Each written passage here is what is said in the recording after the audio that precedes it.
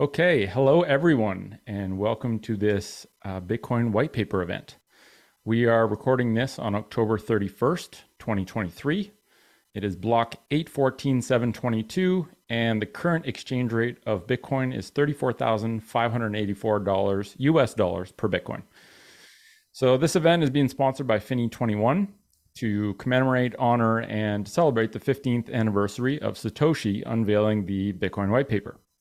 So Finny21 is a full-service Bitcoin consulting firm. It was established at block 801408, and it's basically a team of hardcore Bitcoiners who are consulting and on a mission to accelerate the transition to scarce money. And they do that by helping individuals, companies, family offices understand, acquire, and custody Bitcoin. So finny21.com is their website if you want to get in touch. Finney after Hal Finney.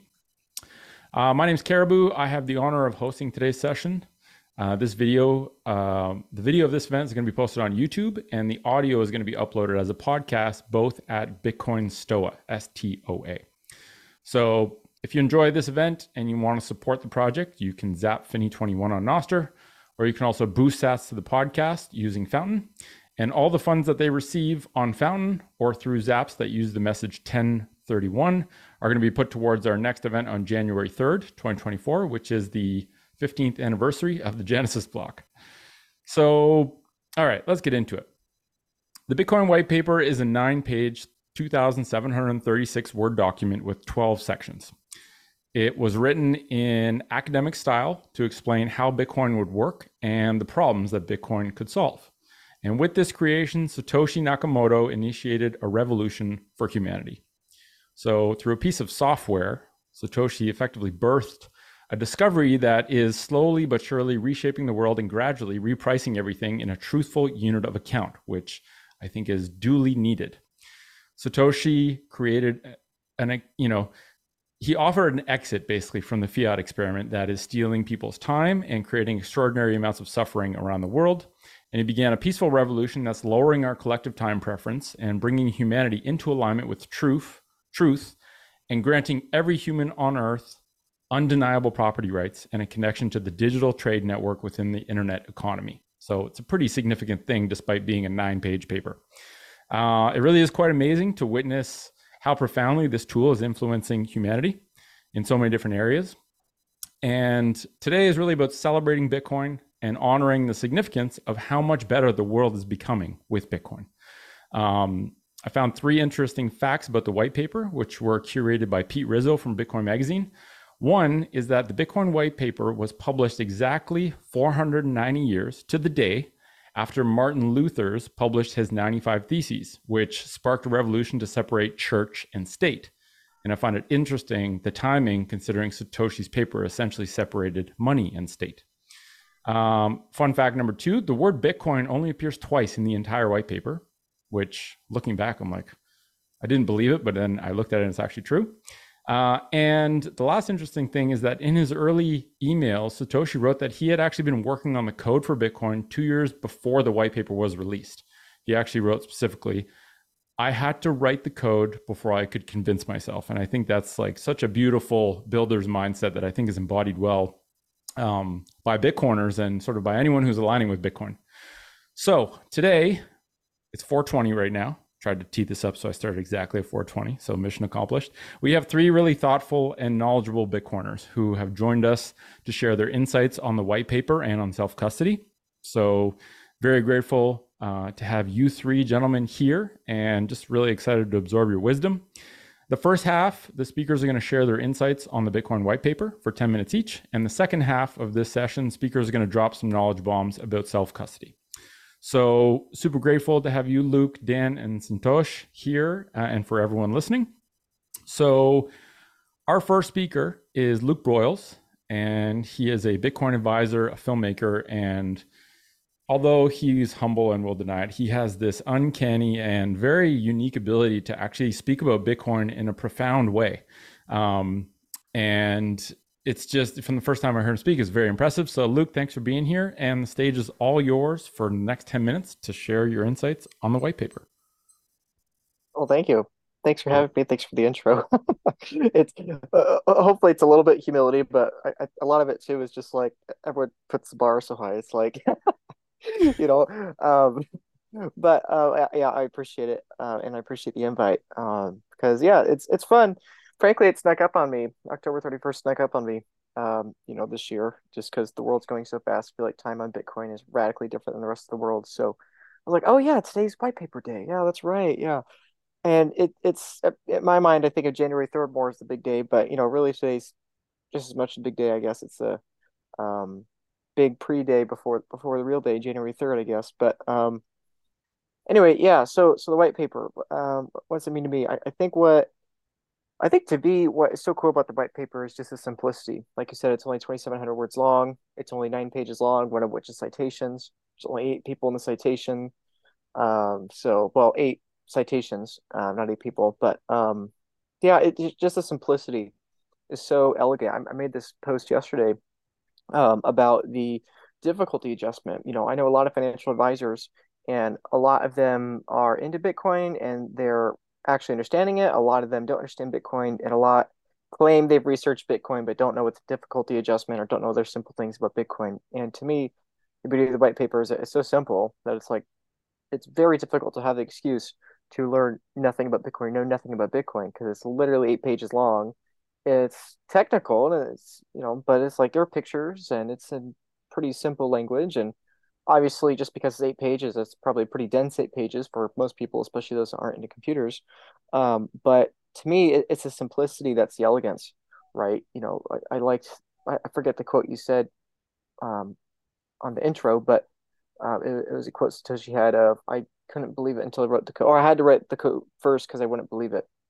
And I think a lot of us feel the same way. Probably a lot of people listening out there feel the same way, that it's like it's really hard to believe until like you see it and you use it and you get used to it and your brain gets used to it and you're like, oh yeah, I mean, how do we ever see anything different? And I think in retrospect, it's so obvious that that's exactly what it had to be. In retrospect, it had to be so simple, so clean, so elegant, and so obvious that it was unbelievable. I mean, frankly, it's like the Zoom call right now. I mean, we have all four of us. I don't even know where, you know, the other three are right now. People listening to this are probably all over the world. For my job at the Bitcoin Advisor, I consult with clients all over the world. Like I've already talked to people from 5, 6 different countries around the world today. It's just like I use Zoom all the time now. I use email all the time. I use my phone all the time. I use my car all the time. And all these things to me are so simple. It's just like, I don't know how any of this works. I don't know how Zoom works. Like I know the basics of how the internet works. I know the basics of how my car works. It's like, I'm no mechanic, but it's just amazing to me that how simple all these innovations are, and they build on top of each other. And to me, that's the beauty of the white paper. That's the beauty of Bitcoin, that it's so simple that once you see it, it's like impossible to unsee. But until you've seen it, it's basically impossible to believe. Even with Satoshi, which is why I like that quote of how before he could convince himself and therefore convince the world, he had to write the code and actually see that it was possible.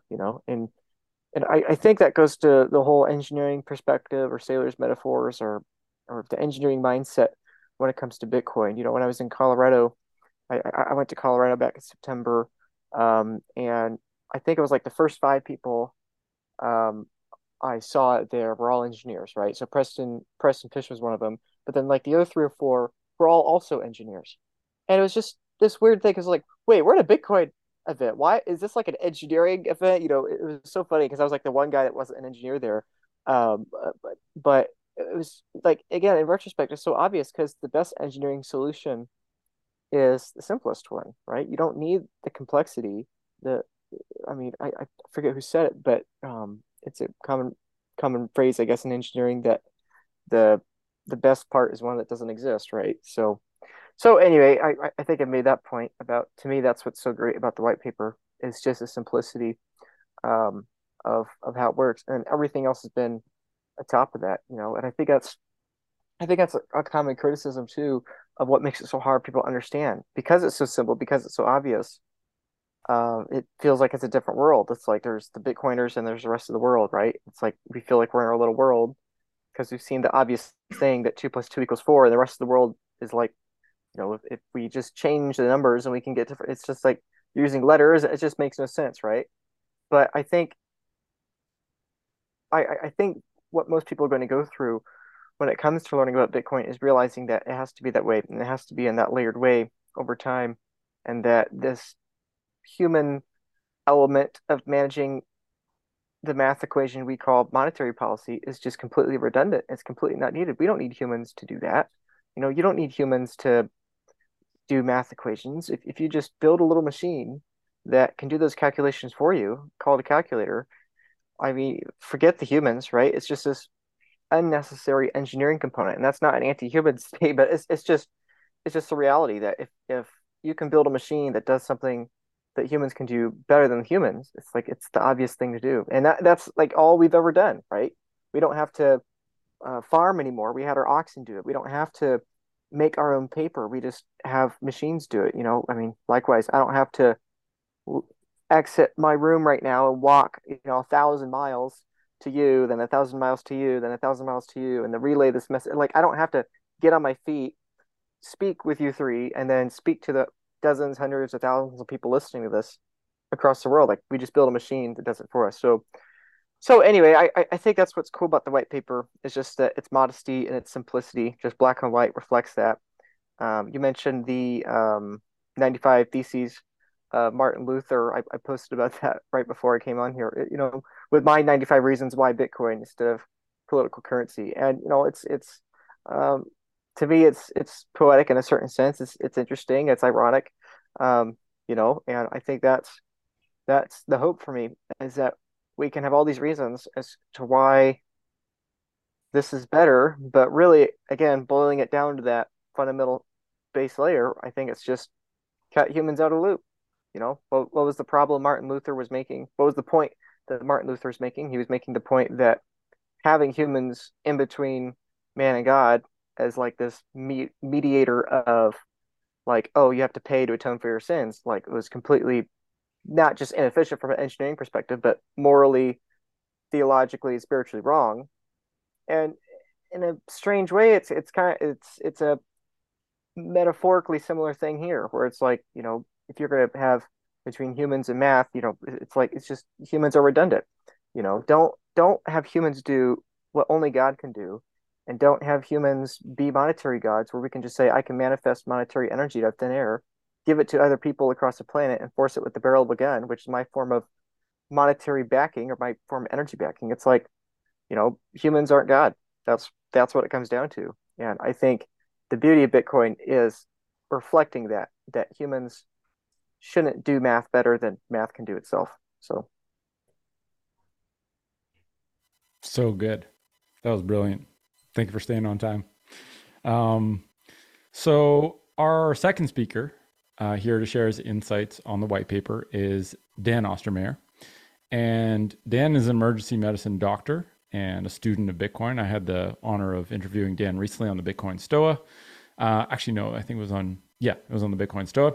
And actually, subtle story about this. When I did the podcast with Dan, he had mentioned that I think it was during your medical school training, you took a weekend off to study the Bitcoin white paper. And you may not have done it for the whole weekend, but I remember you explicitly saying that. And I was like, part of me was like, shit, I haven't taken a weekend to study the white paper. I need to do this. And so part of this was my excuse to like really research the white paper as part of this sort of event. And my hope is to inspire people to actually honor this day in future by reading the white paper. I'm going to read it. I'm going to make a tradition to read the white paper on 10/31, October 31st every year, because the first time I read it, like basically the recent time I read it was the first time I read it, even though I've read it a few times before, because it's the first time I read it with the knowledge that I have today versus like 3 or 4 years ago.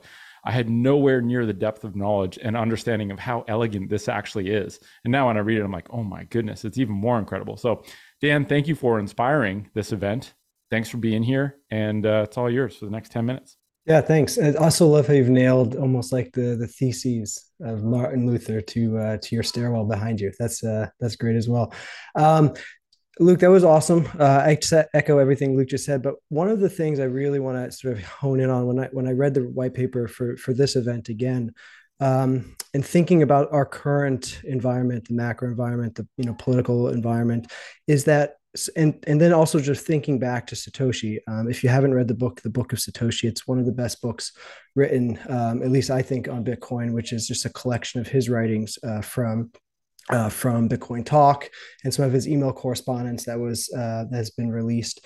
But you get an idea of the author when you read the white paper, and you also get an idea when you read other works that he's produced in terms of his writings online, and you realize that he was an incredibly intentional individual. I'm just going to, refer to, the person Satoshi as an individual, just because we only know his one voice or her one voice. And you realize that nothing is accidentally written. And when you read this white paper, you realize very quickly that Satoshi understood the gravity of the invention that he was creating.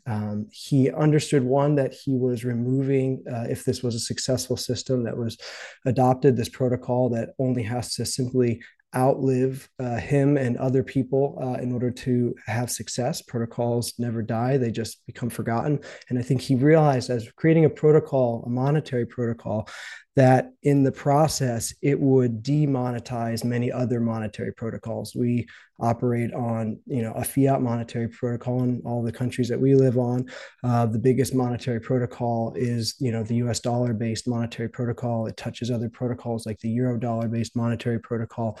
And I'm almost certain that while creating such a system, Satoshi realized that this protocol must be robust enough, and also he must be aware of the system of which it was born into, because very early on in his white paper, and he has an entire section dedicated to this, he talks about the particular attack in terms of, the longest chain attack or the reorganizational attack.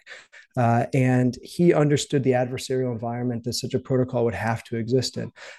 One, this is just certain to all decentralized protocols, is that since there is no, centralized protector of the protocol, it's by nature in an adversarial environment. But more importantly, by being a monetary protocol, and one that would naturally take value from other protocols, there needed to be a few things, that were very intrinsic to it. One, there had to be good incentives for individuals who were engaging in it, especially in the beginning, to bootstrap it, and then later on during the potential they fight you phase to continue to support it.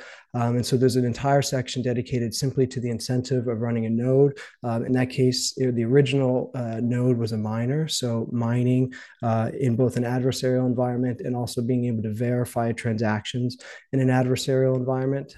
So he understood that there was going to need to be a way to incentivize people to at least have one or two nodes on the network at all times, because no matter how adversarial various actors could be to the protocol, as long as there's one node, the entire protocol can be rebootstrapped. As long as there's one miner that's honest, the entire protocol can continue to process transactions for the period of time in which it could be attacked.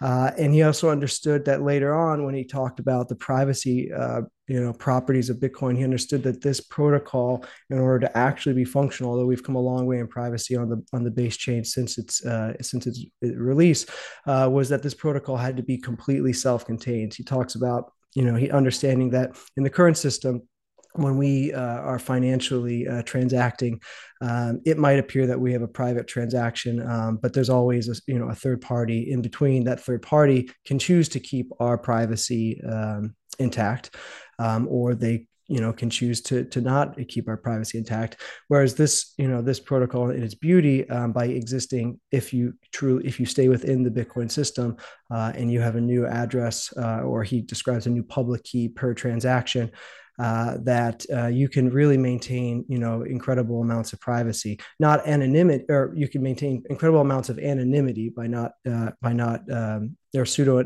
anonymity by not interacting outside of the Bitcoin protocol. But as soon as you selectively reveal yourself to any other third party, whether it be an exchange or an individual you're transacting with, there is a potential for a privacy leak. But the fact that he dedicated an entire section to both the incentives to privacy and also to the the potential, which he saw as one of the biggest attacks in terms of a reorganization chain attack, shows that he understood that at some point in the future, if this was successful, there would be adversaries, coming against it. So I think that's really important as we sort of reflect on our current state in the world. That this was born into an adversarial environment, and also, is intended to continue to always exist, to exist within one.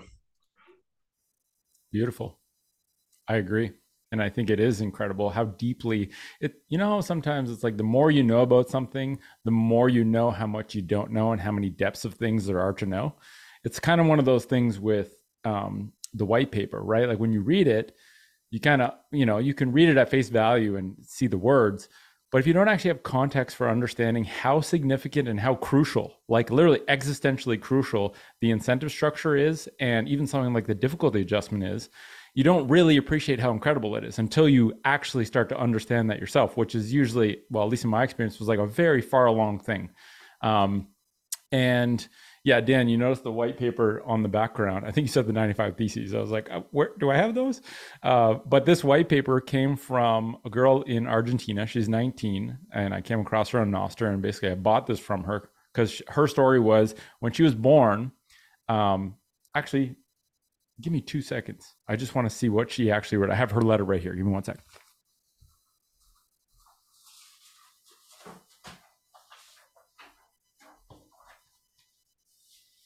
I didn't plan on that, but when she was born, so this is one section of this handwritten letter that she wrote me, because I basically spent 220 sats on this because I knew it was going to someone who understood Bitcoin, and Bitcoin was extremely important for, because she kind of told her story. And part of her letter, she says, I'm a young Argentinian. I don't know what it feels like to live in a country without inflation.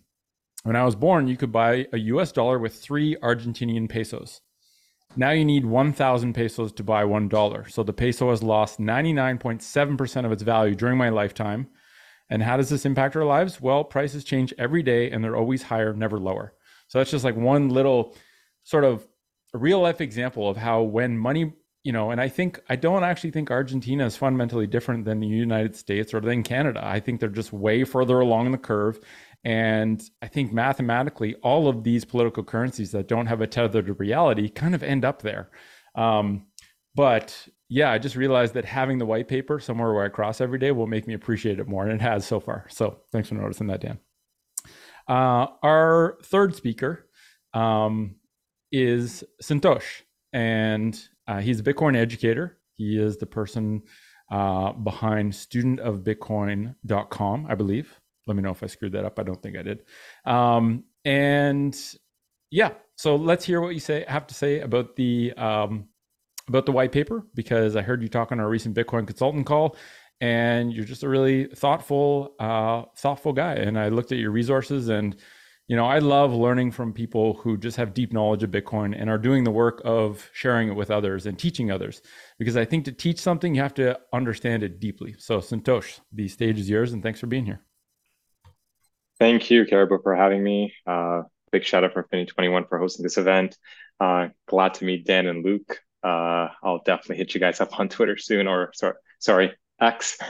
The white paper. So, you two have touched on it. Because I know it's going third, I wanted to take a different approach and really talk about sort of the adoption, or more so the perspective of how does a student approach the white paper.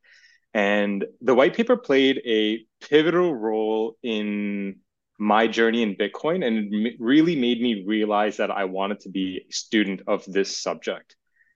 When I discovered Bitcoin many years ago, the white paper seemed to have this mythical status. Like, you listen to a podcast, white paper.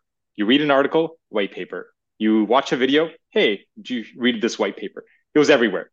So a couple of months in, I knew I had to read it. So I printed it, sat down, got my highlighters, my pencils ready. And within the second page, when I got to digital signatures, I'm like, you know what? This isn't going to be as easy as I thought it was, because what the hell is a hash of signing it from the previous transaction even mean? And as I got through each section, I had to read more, see more videos, watch more articles, and it just kept going on and on and on. And what really stuck with me was that I found this urge to learn and understand what it was all about and a deep desire that I'd lost in my university days. And Luke, you mentioned about engineers. Yes, we love to keep it simple, stupid. And the white paper, although is simple in nature, it can get very complex in certain sections. So as I just tried to distill this information, take down notes, it ultimately led me to create the pseudonym Student of Bitcoin. And over the years, I've taken countless visual notes on this topic. So imagine colors, drawings, and minimal text. That's sort of like my style of note taking. And I made it all available for free because I believe in open source education. Why am I mentioning all this? Well, the white paper, as simple as it can be for certain individuals, is not exactly the most approachable document for many others.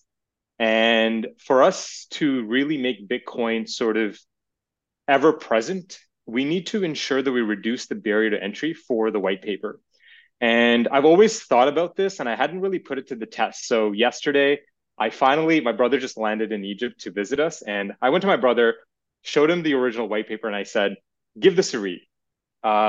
He is a chemical engineer. He looks at schematics all day. So I didn't think it'd be too complicated.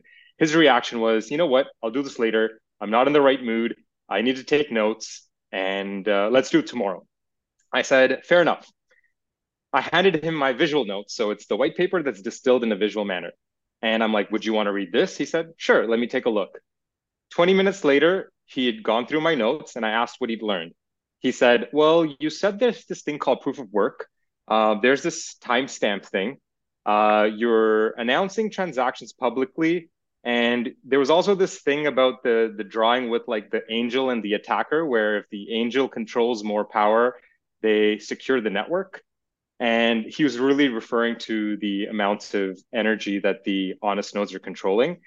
And I was quite surprised with the information he retained because it proved my sentiment towards the white paper, which is if we can make it easier for people to consume this information, we're just going to get more people understanding what the white paper is all about because everyone learns differently. You've got auditorial learners, you've got visual learners, and you've got learners that need to actually do it. So they need to explain what the white paper is to someone else. So my feedback to someone that is actually looking to learn and read the white paper is first and foremost, know that it's going to take you time. It's going to take some effort and you need to be patient. Start with some kind of summary, take a simplified version, a podcast, a video, an article, print the white paper, go through it slowly, research the relevant topics that are new. Cryptography may not make sense, Merkle trees may not make sense. Take notes, write questions. And I've learned the best teaching tool and learning tool is really trying to explain it to others. If you can't explain a concept to someone else, it's unlikely that you understand it. So if you are able to explain Bitcoin in its rudimentary fashion after reading the white paper, you're progressing in that journey. And, you two mentioned it briefly about certain sort of specifics that were excluded from the white paper. The term blockchain is not mentioned. 10-minute block intervals are not mentioned. Difference in nodes, whether it's mining or full node, the 21 cap. And the network has come a really long way. And I find it very funny because sometimes I tell people, your funds can be accessed through these 12 words known as a seed word or a private key. And sometimes I get the reaction, wait, what? 12 words? Why can't I just have one word? That's what passwords are, right? I don't want 12 words. And little do they know, before we had BIP39, it was this extremely long alphanumeric string of characters, which made it even more difficult to take self-custody, but we've improved, we've iterated. So I'll talk more about self-custody when we get that section. Call me crazy, but the white paper being titled electronic cash system, to me, that has always meant Bitcoin needs to be used. And right now, we associate Bitcoin with the words buy, sell, and hold. And the day we start hearing the words earn and spend more, it'll act as a great marker for Bitcoin adoption and the sentiment for the community as a whole. And it's going to take time. And I hate to say this, going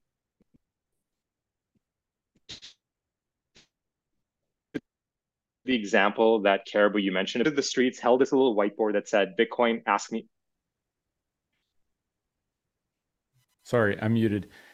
You kind of got a little bit blurry. I don't know if it was just for me or someone else, but you said, I hate to say it, and then it kind of slowed down. So if you pick up right then, you're good. I hate to say, it was about pain. So it's relating to the girl in Argentina. Ah, And earlier this year, I hit the streets. I had this little whiteboard. It said Bitcoin messages. One day I went out with free Bitcoin penny. The other day was Bitcoin ask me anything. And I just tried iterating with different messages to see how strangers on the streets perceive Bitcoin. And very quickly, I learned people in Canada don't give a shit and they don't have any willingness to learn, and there is no openness. So, my hypothesis there was maybe being robbed 2 to 6% doesn't seem too bad. Maybe robbery at a higher scale is when the eyes will open. So, I'm sort of on a Bitcoin pilgrimage with my wife right now. We just went through Jordan, we're in Egypt, and it's insane to see how open people are when there's an economic crisis in their hands and they're seeking an alternative. And I don't like economic pain being the catalyst for Bitcoin conversations, but unfortunately, that seems to be the case. And that got me wondering if the white paper wasn't released in 2008 during the recession, would it have been perceived the same way? I'm not sure. I don't have an answer. Maybe not. But I do believe that we may not have progressed to the current stage that we're at. We would have moved at a slower rate given when it was actually released with the timing of the recession. All to say, I'm just excited for the future. The past 15 years has been such rapid development. And if we're comparing to internet when it was 15 years, I believe web pages were just being invented. And when I first came across the internet 30 years ago, it was Windows 95, a dial-up connection, and now it's everywhere. Everything we do has the internet. So we're in for a wild journey, and I'm excited to see how Bitcoin evolves in the next 30 years. And I'm just glad that we were all alive to see this white paper released and be part of this technological revolution. amen. That was magical. Thank you, Santosh. Those are awesome insights. And yeah, I always love, it's like, I realize that I'm not going to think about what you guys say because, I just want to make sure we get everything said. But when I listen to this a second time, it'll be interesting to hear these things that you guys are saying because all these perspectives are like kind of like angles that I hadn't come at it from. So just to note that piece of art on X, it is Bianca BTC Art. If you want to support her or check out what she does, and she is in Argentina. So thank you everyone for, Luke, Dan, Santosh, for your insights on the white paper. And if you're listening to this and you haven't read the white paper, maybe pause this right now, read the white paper. You can access it online, it's open source, print it off, even better. And set a reminder on your calendar to read it every day this year, even better. Because I think most of the time, the only thing missing from a behavior getting done is a prompt. It's not because we don't want to, it's because we forget. And setting a prompt on my calendar is how I make sure I get things done. And I think it works for a lot of people. So for the second half of today, we're going to talk about a really important element of the Bitcoin ethos, which is self-custody, this notion of taking on full responsibility for handling and managing your own private keys. And so each speaker is going to share self-custody insights. I expect they'll be very different because of the different backgrounds people come from. And specifically, I think a question I'm always curious about is, why is self-custody important as a Bitcoiner? Because it's one thing to have people understand why they should start putting some of their time and energy into a sound form of money, but it seems to be a big obstacle and something difficult. Everyone takes their own journey to self-custody, and I'm always just curious as to how we can lower the obstacle to self-custody so that more people can be interested in it, and more people not just interested but actually more confident custodying their own wealth than the confidence most people have by giving it that responsibility to someone else because they actually don't acknowledge the true risk. And I agree with what you said, Santosh. I think coming from the world of health, I've noticed one of the biggest truths that I found is people learn through pain or through curiosity. And the reality is most people aren't that curious. And the ones who are, a lot of those people just are on such a fiat, are so deeply in the fiat spell, they don't have time to actually explore their curiosity. And so it's kind of this juxtaposition sometimes where until you store your time in scarce money, you might not have time to pursue your curiosity. But in this case, being curious can actually avoid you a huge amount of pain. So Luke, You work with people as a Bitcoin advisor and you help them understand the importance of self custody and to sort of gain the ability to confidently manage their keys collaboratively or independently.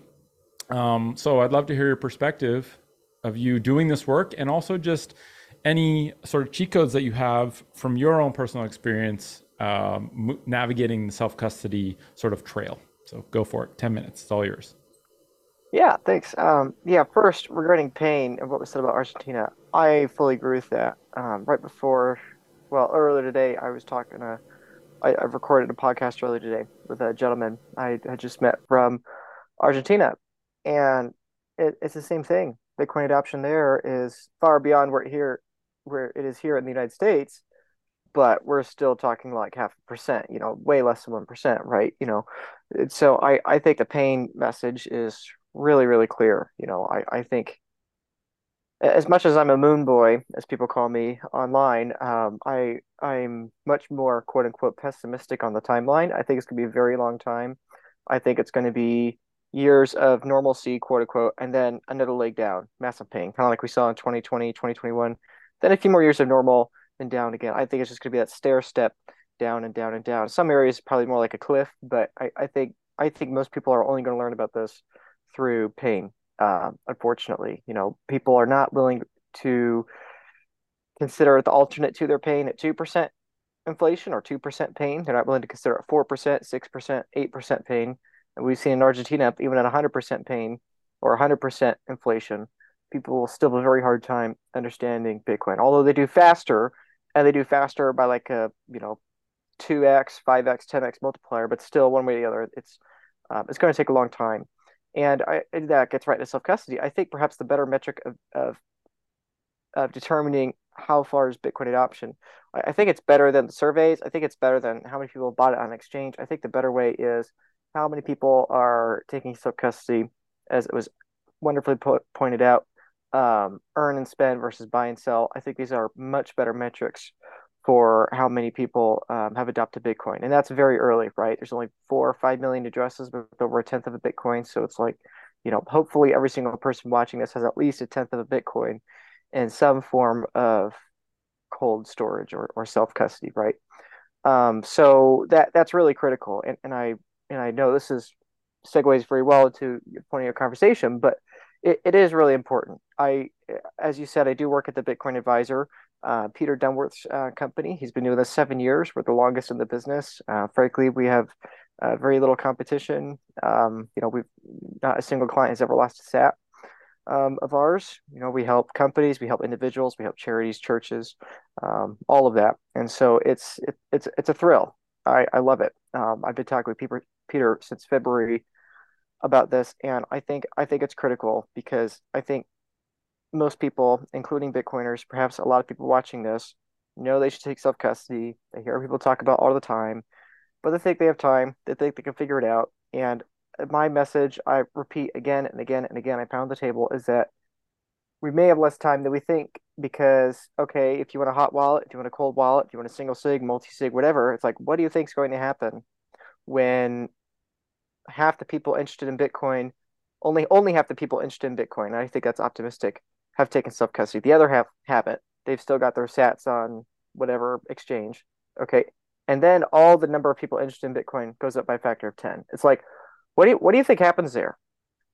Like what do you think is going to happen to Cold Card? What do you think is going to happen to Trezor? What do you think is going to happen to Blockstream Jades? And like you're not going to be able to order a hardware wallet. It's like, I mean, I in my other businesses and just life, it's like it takes forever for me to get my car fixed at the mechanic. It takes forever for me to get a plumber. It takes forever for anything to ever get done. And it's like I don't think most Bitcoiners have truly thought through the urgency of this. Is that right now it feels like we have plenty of time. Like, oh yeah, maybe we have 3 years, but in 6 months it might feel like we have a year and a half. It's like coins are being drained from exchanges for the first time since 2020, like net, right? So we have not even begun. We have literally, as bullish as we all are, we have literally not begun to feel the true scarcity impact of Bitcoin on U.S. denominated price, right? And this is something my friend and partner at the Bitcoin Advisor, Peter Dunworth, talks about, is like the rate at which this could hyper accelerate. Just most people are not considering that. in price, and everyone gets bullish about that. But it's like everything's a trade-off. You can be hyper bullish about that, but for all the Bitcoiners and all the people that do not have their self custody down, it's going to be really painful because you're going to wake up and realize, oh wait, I need to like cancel everything, figure out my self custody now. Oh wait, I heard that Luke guy talking on that one show back on Bitcoin Whitepaper Day, and I didn't reach out to him. I didn't order my hardware wallet. I didn't do all these things because I thought I had time. And now, oh crap, Luke's booked out 3 months. I mean, like I'm literally booked out till the end of November right now. We're recording this October 31st, and we're at 3-year bear market lows. And the vast majority of people hitting me up are individuals. It's like, and our team has tripled in the last like couple months here. It's like the demand is so strong for self custody. I think FTX really accelerated this. I think the ETF is really accelerating this.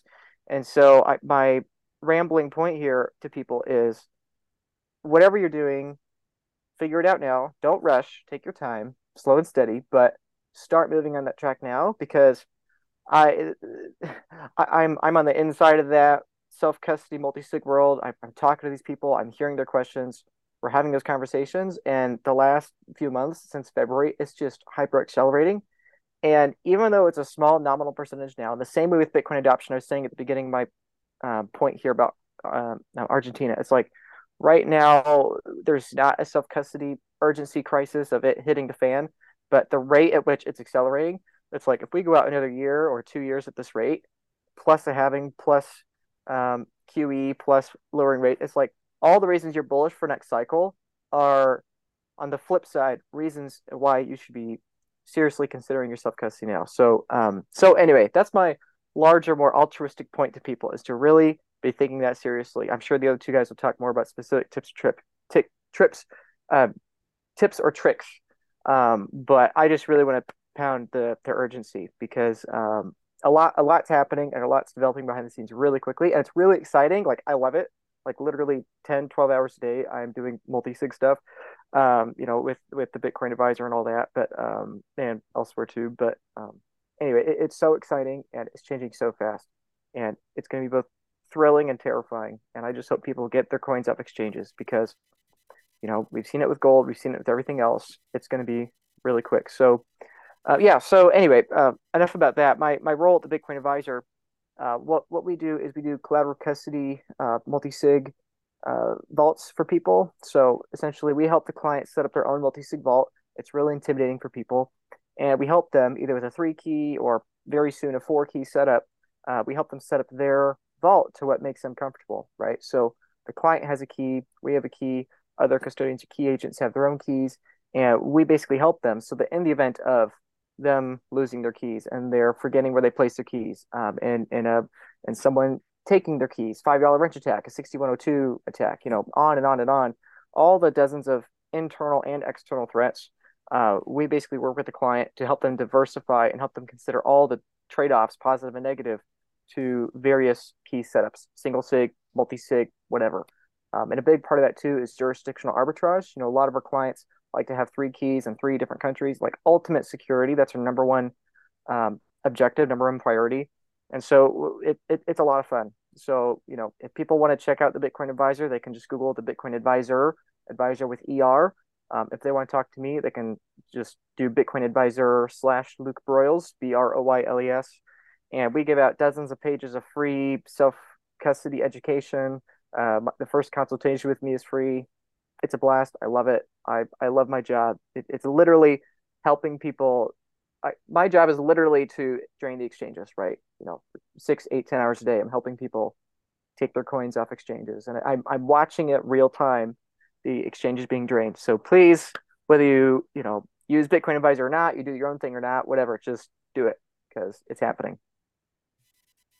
It's like that part in The Big Short where Steve Carell's like, it's happening, Yeah.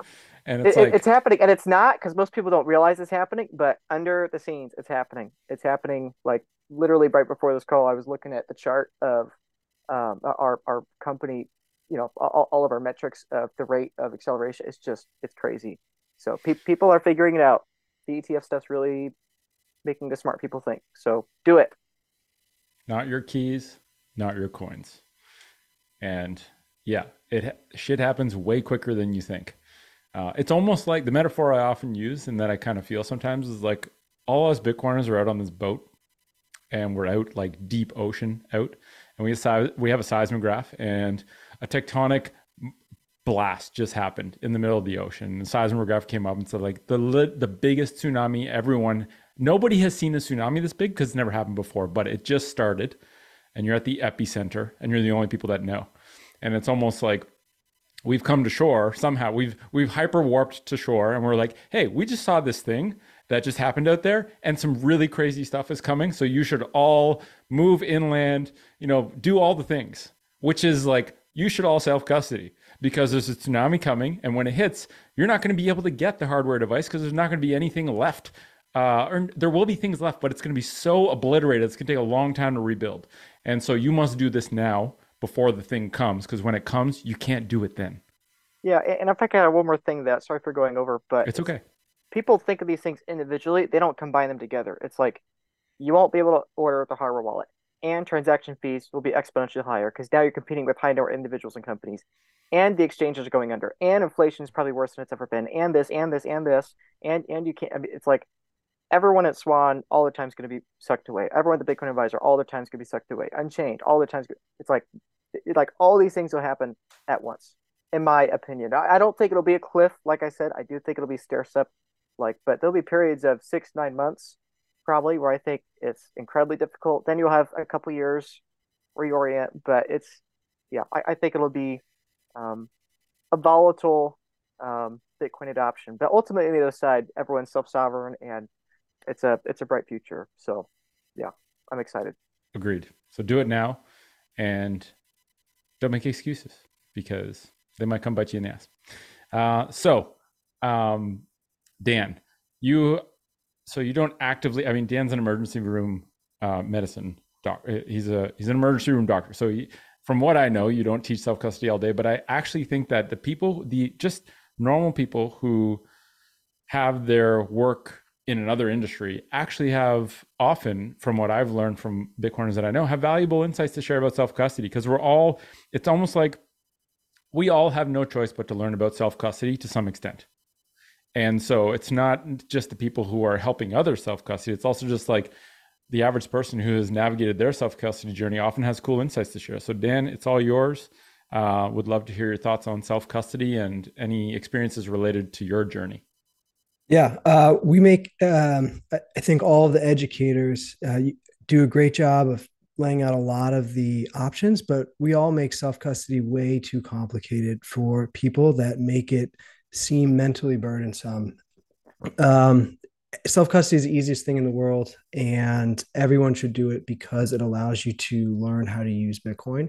If you don't want to learn how to use Bitcoin, you probably shouldn't buy Bitcoin or earn Bitcoin or trade your goods for Bitcoin, and you wouldn't be because you would have no interest in Bitcoin. So self-custodying Bitcoin is using Bitcoin, and that is sort of the first step, is wanting to use it. And the next step is basically the easiest step in the world. It involves either choosing the platform you're going to self-custody on to start, not with thousands and hundreds of thousands of dollars, but with a small amount of money. Do you want to start on your desktop? Well, then there's some very easy desktop wallets you can use. Do you want to just use it on your phone? It's probably a more secure device than most people's desktop computer. You simply download Blue Wallet, you get your transaction, you get your address, you receive a small amount of funds, and you write down 12 words, 24 words. And then you treat that with respect. I think most of the horror stories you hear about people losing Bitcoin are from times in which they simply maybe did not respect what they had. They, thought it was worth 15 cents, even though they had 15,000 Bitcoin, and they lost their computer, or they had no idea that Bitcoin would move to, even $35,000, and they, threw away their public key address or lost it or didn't write it down. And then after you just have it written down, you have it stored in a secure place, and you think about it and you realize that it may have substantial value, you then begin to investigate more secure ways of storing those words. whether that is etching those words onto steel, whether that is using a hardware device, which is certainly not necessary and should not be any encumbrance, even in the most dire circumstances, to start self-custodying. There's no need to buy a $100 treasure at first. You just simply use a software wallet and you learn to do single sig ownership of your keys, and you learn how to receive a transaction, and you use the wallet to send a transaction, and then you can begin to investigate many of the other much more secure but much also more challenging ways of learning how to transact and store your Bitcoin, which can involve multi-sig, which can involve a hardware wallet, which can involve passphrases, which can involve geographic separation, but never have to, and certainly should not be a deterrent for self-custodying your very first transaction. Yeah, couldn't agree more. And I think we do often hype it up, even with words like multisig, like that's a beautiful feature to have, but it's not, it's an advanced feature.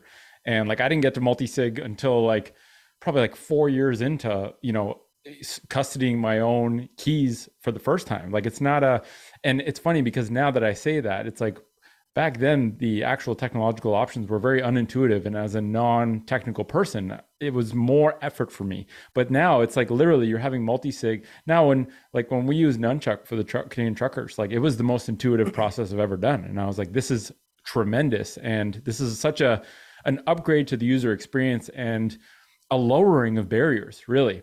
And so you can only imagine in a year from now what kind of apps, literally open source apps, we're going to be able to get on our mobile devices that give us some of the most secure ways to store our own keys and to take sovereignty over our funds. And unfortunately, I think this is so similar where, curiosity or pain, right? Same thing. It's like sometimes you got to get rugged to get your self-custody act in gear. And the hope is that when people have funds taken or stolen or funds that they can't access, that they learn the lesson, right? And they learn that, okay, well, next time it could have been way worse because it could have been all my Bitcoin. Maybe it wasn't all my Bitcoin, or maybe it was early in my Bitcoin journey. But it seems like losing a bit of Bitcoin or realizing the risk of not taking full self-custody is kind of what some people need. And, the hope with pieces of events like this or content online is to stimulate a bit more curiosity so that people do the hard thing before the hard thing can't be done in a short enough time for them to do what it's supposed to do. And it's almost, Tour de Meester has a great report, and in there he basically says, like, right now we have the ability to buy portfolio insurance for our life's wealth, even though the proverbial kitchen is already smoking. Like, usually when your house is on fire, you can't buy fire insurance. We have this unique moment where, like, we already see that the house is on fire, and yet we have this lifeline. We click a few buttons and we can get house insurance to cover us for a disaster that has already started. If we're looking deep enough, or just smelling, just smell the air. So yeah, I think that resonates with me. It's a journey.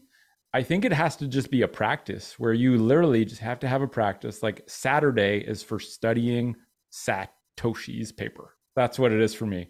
So it's like, if I tried to chew off a full multi-sig setup in one morning, it would probably be really intimidating. I'd probably never do it. But if I just chew away at like one small element, take a note on one micro element of what a multi-sig is and learn about it, I get more comfortable. There's less barriers. I'm chipping away at the work, creating my own blockchain of work every 7th day. And eventually it becomes something that's very intuitive. And actually, for me, it made me realize like it was so silly that I didn't do this earlier, because the risk of not having this when I truly need it, when it's really important, now seems like a risk I shouldn't have taken in hindsight. So hopefully we can convey that with this event. So Santosh, you're up next. Thanks for that, Dan. That was awesome. Thanks, Luke. Santosh, you're up 10 minutes and then we'll wrap it up. Thanks, Caribou. Luke, you brought up something that I haven't really thought about the urgency of self-custody. And it's quite alarming as I sort of think through what could potentially come down the path for us next year and the year after. But yes, supply chains for these hardware wallets are not going to be ready. People are going to be caught off guard. So my sort of insights were not in line with the urgency, but I do agree with it. I was sort of more in line with Dan about the journey aspect. So I am aligned that people need to get their crap in order so they're not caught flat-footed. But I do want to say that as Bitcoiners, we sometimes overcomplicate what is needed for an individual based on their needs. And most of my perspective is it's aligned with adoption because I spent a decade of my career helping organizations adopt technology. And now I just want to help them adopt Bitcoin. And no one starts off with a multi-sig, running their own node, steel backup, and whatnot.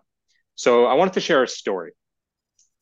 Earlier this year, I convinced my barber to accept Bitcoin. And the first app I had him download before everyone panics, it was Wallet of Satoshi. And I know it's not self-custody. And the reason I do that, because Wallet of Satoshi is the only app right now that goes from, yes, I will accept Bitcoin, to accepting Bitcoin in almost less than 30 seconds. You go to App Store, you download Wallet of Satoshi, you click start, you click receive, you've got Bitcoin. There isn't writing seed words. There isn't writing you don't have to click any other additional dialog boxes to receive Bitcoin. So I made it very clear to my barber, listen, this is just the first app. Next time I come to you, we'll upgrade this app, but register your email with this app. He said, okay.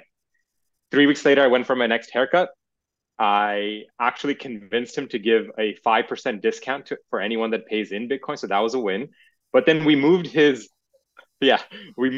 app, or we moved the sats from Wallet of Satoshi to Moon, because now it was his second payment. I didn't want it in Wallet of Satoshi anymore. So we moved it to Moon. And I made it clear this time, okay, now you're starting to take self-custody. We'll explain more about that as we continue this journey. But now you need to make sure you go through the security aspect of this app and go through the backup process, your email, and write down your code. So the next time I came, so this is the third visit, I made sure it was backed up. I made sure he had it written down in 2 different places. And he was aware what the consequences would be if he lost those words or that backup. I'm no longer in the country. So he sends me an update once a month on how he's progressing with Bitcoin payments. But because Moon isn't standard Lightning or true Lightning, I do need to upgrade the app that he's using. But as passionate Bitcoiners, it's so easy to be like, yeah, you should do this extreme setup. And is that really needed for a $30 haircut? No. Some will argue maybe. But now, if you're planning on securing Bitcoin for your business or employees, which Luke is clearly working on a daily basis, what do you do then? So a farmer that used to sell me meat in exchange for Bitcoin once in our meetup came to me and said, hey, can you help me with the cold card? And I said, absolutely, I'll help you with the cold card. So he came over one day. We set up his Sparrow wallet on desktop. We exported the XPub. We received and sent funds all in an air gap fashion using Sparrow and cold card. A little extreme for the barber, but not so much for the farmer and his needs. 2 months later, he messages me and he says, I kind of need help with the node. Can you help me out? I may bring another farmer friend. And I said, sure. So I had 2 farmers in my living room. We are pulling apart this refurbished PC, putting in a 2 terabyte SSD, and looking to install StartOS. They came into my home having basic computer skills, and they left being able to troubleshoot their BIOS. All to say that this was just another step in their self-custody journey. Next, they said, you know what? We want to get a Blockstream receiver set up because we don't want to be reliant on our local ISP. We want to be connected to a satellite so that if there are any issues with the internet, with our local provider, we have a backup. So self-custody is really an evolution based on someone's exposure to Bitcoin and how much they're learning. So if, let's say, we didn't have the concept of a bank, I came to you and gave you $10,000. You know, Caribou, you're not going to walk around with $10,000 in your wallet. What do? You put $100 in your wallet, maybe a couple $100 in a cupboard. And if you have a safe, you put the remaining $9,700 in the safe. Similarly with Bitcoin, maybe $10 is okay with Wallet of Satoshi. If it increases, put that in a Phoenix. That's self-custody. $1,000, maybe a hardware wallet. Hundreds of $1,000s, maybe multi-sig. You know, some that hear this might be like, wow, I can't believe this person's mentioning Wallet of Satoshi.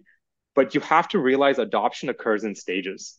You know, you can't overwhelm an individual because it'll just put them off. You can't start off someone saying, hey, let me give you a Bitcoin penny, but you have to write these 12 words down before I give you this Bitcoin penny. It's impractical to think that that individual will go through the pain of writing the 12 words down to get 1 Satoshi. Some might, but a majority of them are not going to because it's a hindrance for that single Bitcoin penny that they're receiving. And, Dan mentioned on this too, that we need to make it easier for individuals to actually self-custody. And I believe there's a fear involved with this. And it's really interesting to see because, humans feel like we're responsible enough to drive around in metal vehicles that can kill people. We have children, we raise children. We explore new geographies without much. But when it comes to money, we are sort of reliant on a third party and a middleman to hold this value on our behalf. Why is that? And I don't have a direct answer aside from the fact that we've pretty much lived in society where centuries we've had this middleman who we could leave our funds with. But how do we address this fear? Well, first we need to normalize that we are okay to protect our own wealth, and we are responsible to do so. We need to treat self custody as a step function. If you only have a 10,000 sats, do you need a hardware wallet? No. But as you grow, as you learn, you're going to need a hardware wallet. We're also going to need unique self custody solutions. And I don't think we haven't really, I'm sure as the pain increases, more innovation will occur in this space. I haven't personally played around with border wallets, but it visualizes your out of the bit 2048 words in a grid that you can visualize. This was very interesting. A friend in Namibia told me that he's heard mothers make the seed words into a lullaby and sing it to their babies. So now imagine this. You've taken something so complicated and you've made a song out of it. And now you're singing it to your baby who's going to remember the song forever. And only the baby and the mom is going to know. And this is going to protect this child's future wealth in such a simple manner. My personal journey as well, it didn't start with the multi-sig setup with steel backups, with name the way to do it. My first exchange was actually Quadriga, which was like blown up in Canada. Fortunately, I moved my funds before that complete fiasco. And we all will agree, not your keys, not your coins. There are just levels to how secure your keys are. And we need to be aware at the stage that the other party is in and provide advice accordingly. And I'm a culprit, I am a hypocrite because sometimes I've overprescribed a self-custody method for someone that's not ready for it. But also, if we all strive to sort of piecemeal self-custody, it'll provide a better experience for everyone going down the rabbit hole. And given the timelines that we're at, I probably will echo what Luke said, which is, yes, you can piecemeal it, but there is a little bit of urgency of that piecemealing. So get on that journey now. Awesome. Thank you, Santosh. That was awesome. Side note, I have a broke down laptop. I need to learn how to navigate my BIOS because those are some advanced ass farmers you just spoke about. And it's making me feel like my tech game is weak right now. And I will also say that I also start with Wallet of Satoshi for like one of my favorite softest orange pills is a 21 sat tip. So I go a couple of times a week, I go buy this like a scratch made cookie at a local business and I tip her 21 sats and she's so excited. Like each time I do it and she sees the amount go up and she realizes like the first time we did, I'll never forget. She was like, well, when do I have to give my ID? You don't. Well, when do I have to sign up with my email? You don't. I was like, you own 21 units of the world's best money. You didn't have to ask permission. No one knows you have it except for me and you. And that just got her very, like a seed was planted in that moment where she cannot unsee that. She cannot unexperience it. And now she has family, I believe, in Southeast Asia. And I know that, I'm pretty sure she sends money back there. And I bet she's paying a shitload of fees to do that. And I bet you on the other side, there was all this KYC and nonsense. And so it gets, I always make sure to say that, Wallet of Satoshi is for your pocket change. Anything more than that, you probably want to have it more secure because if your phone gets smashed or hacked, that's gone too. So the next step is to have a backup so that if something happens to your phone, you still have the Bitcoin.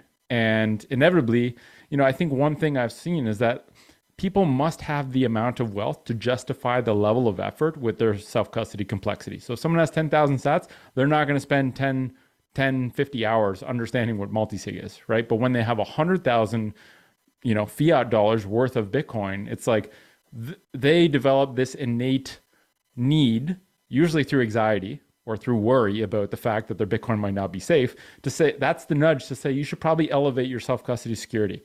And so I think it just comes with the amount of wealth you have in Bitcoin, or the amount, I should say, the amount of purchasing power in Bitcoin that you have is a direct nudge to upgrading your self-custody strategy to align with something that you're comfortable with. It doesn't have to be super advanced, but it's what we all have our own risk tolerances. And I think with self-custody, my favorite heuristic to remember is that there are no solutions, there are only trade-offs. And the more your circumstances change, the more you have to reevaluate trade-offs. And the only constant is change, because the world is changing. Your perceived sense of certainty in the future is changing. So no solutions, only trade-offs, and regularly evaluating those trade-offs as the world changes is probably a good idea. So that is it for our scheduled programming. We are on time, which is always nice. So thank you, Luke, Dan, and Santosh for being here. And thank you to everyone who's listening. If you enjoyed this event, you can zap sats to Finny21 on Nostr, or you can boost sats to this podcast episode using Fountain. And all the boosts to this podcast and the zaps sent to Finny21 with the message 1031 are going to be used for the Genesis event, which is our next event that we're going to do on Jan 3, 2024. And so if you want to support that event or speak at that event or attend live, because we might do some sort of live event portion of it, just DM Finny21 on Nostr. And if you go to Finny21.com, you'll be able to see our Nostr public key. And if you don't know what Nostr is, maybe a good moment for you to be able to see what a decentralized form of social media looks like in a communication protocol that's layered on the internet that has the features of Bitcoin, but with informational communication that actually harmonizes really well with the Bitcoin protocol of value communication. So the long-term plan with these actually is to eventually do these white paper events in person. So the hope is that people enjoy these. We can get people donating or supporting and do them in person. I think that would be a lot of fun. So thank you to Finny21 for sponsoring this session so that we could compensate these speakers for their time and the people who are putting energy into putting this on all the platforms. Like I said, our next event is a Genesis block event on Jan 3, 2024. And you can just send Finny21 a DM on Nostr if you're curious about that. So wishing you all a really wonderful day. I know it won't be white paper when most people watch this. It won't be white paper day when most people watch this, but October 31 hopefully has a different meaning for you now, and maybe a good excuse to read the white paper each year and maybe do a big revisit of your self-custody. So wishing you all a great day and lots of love.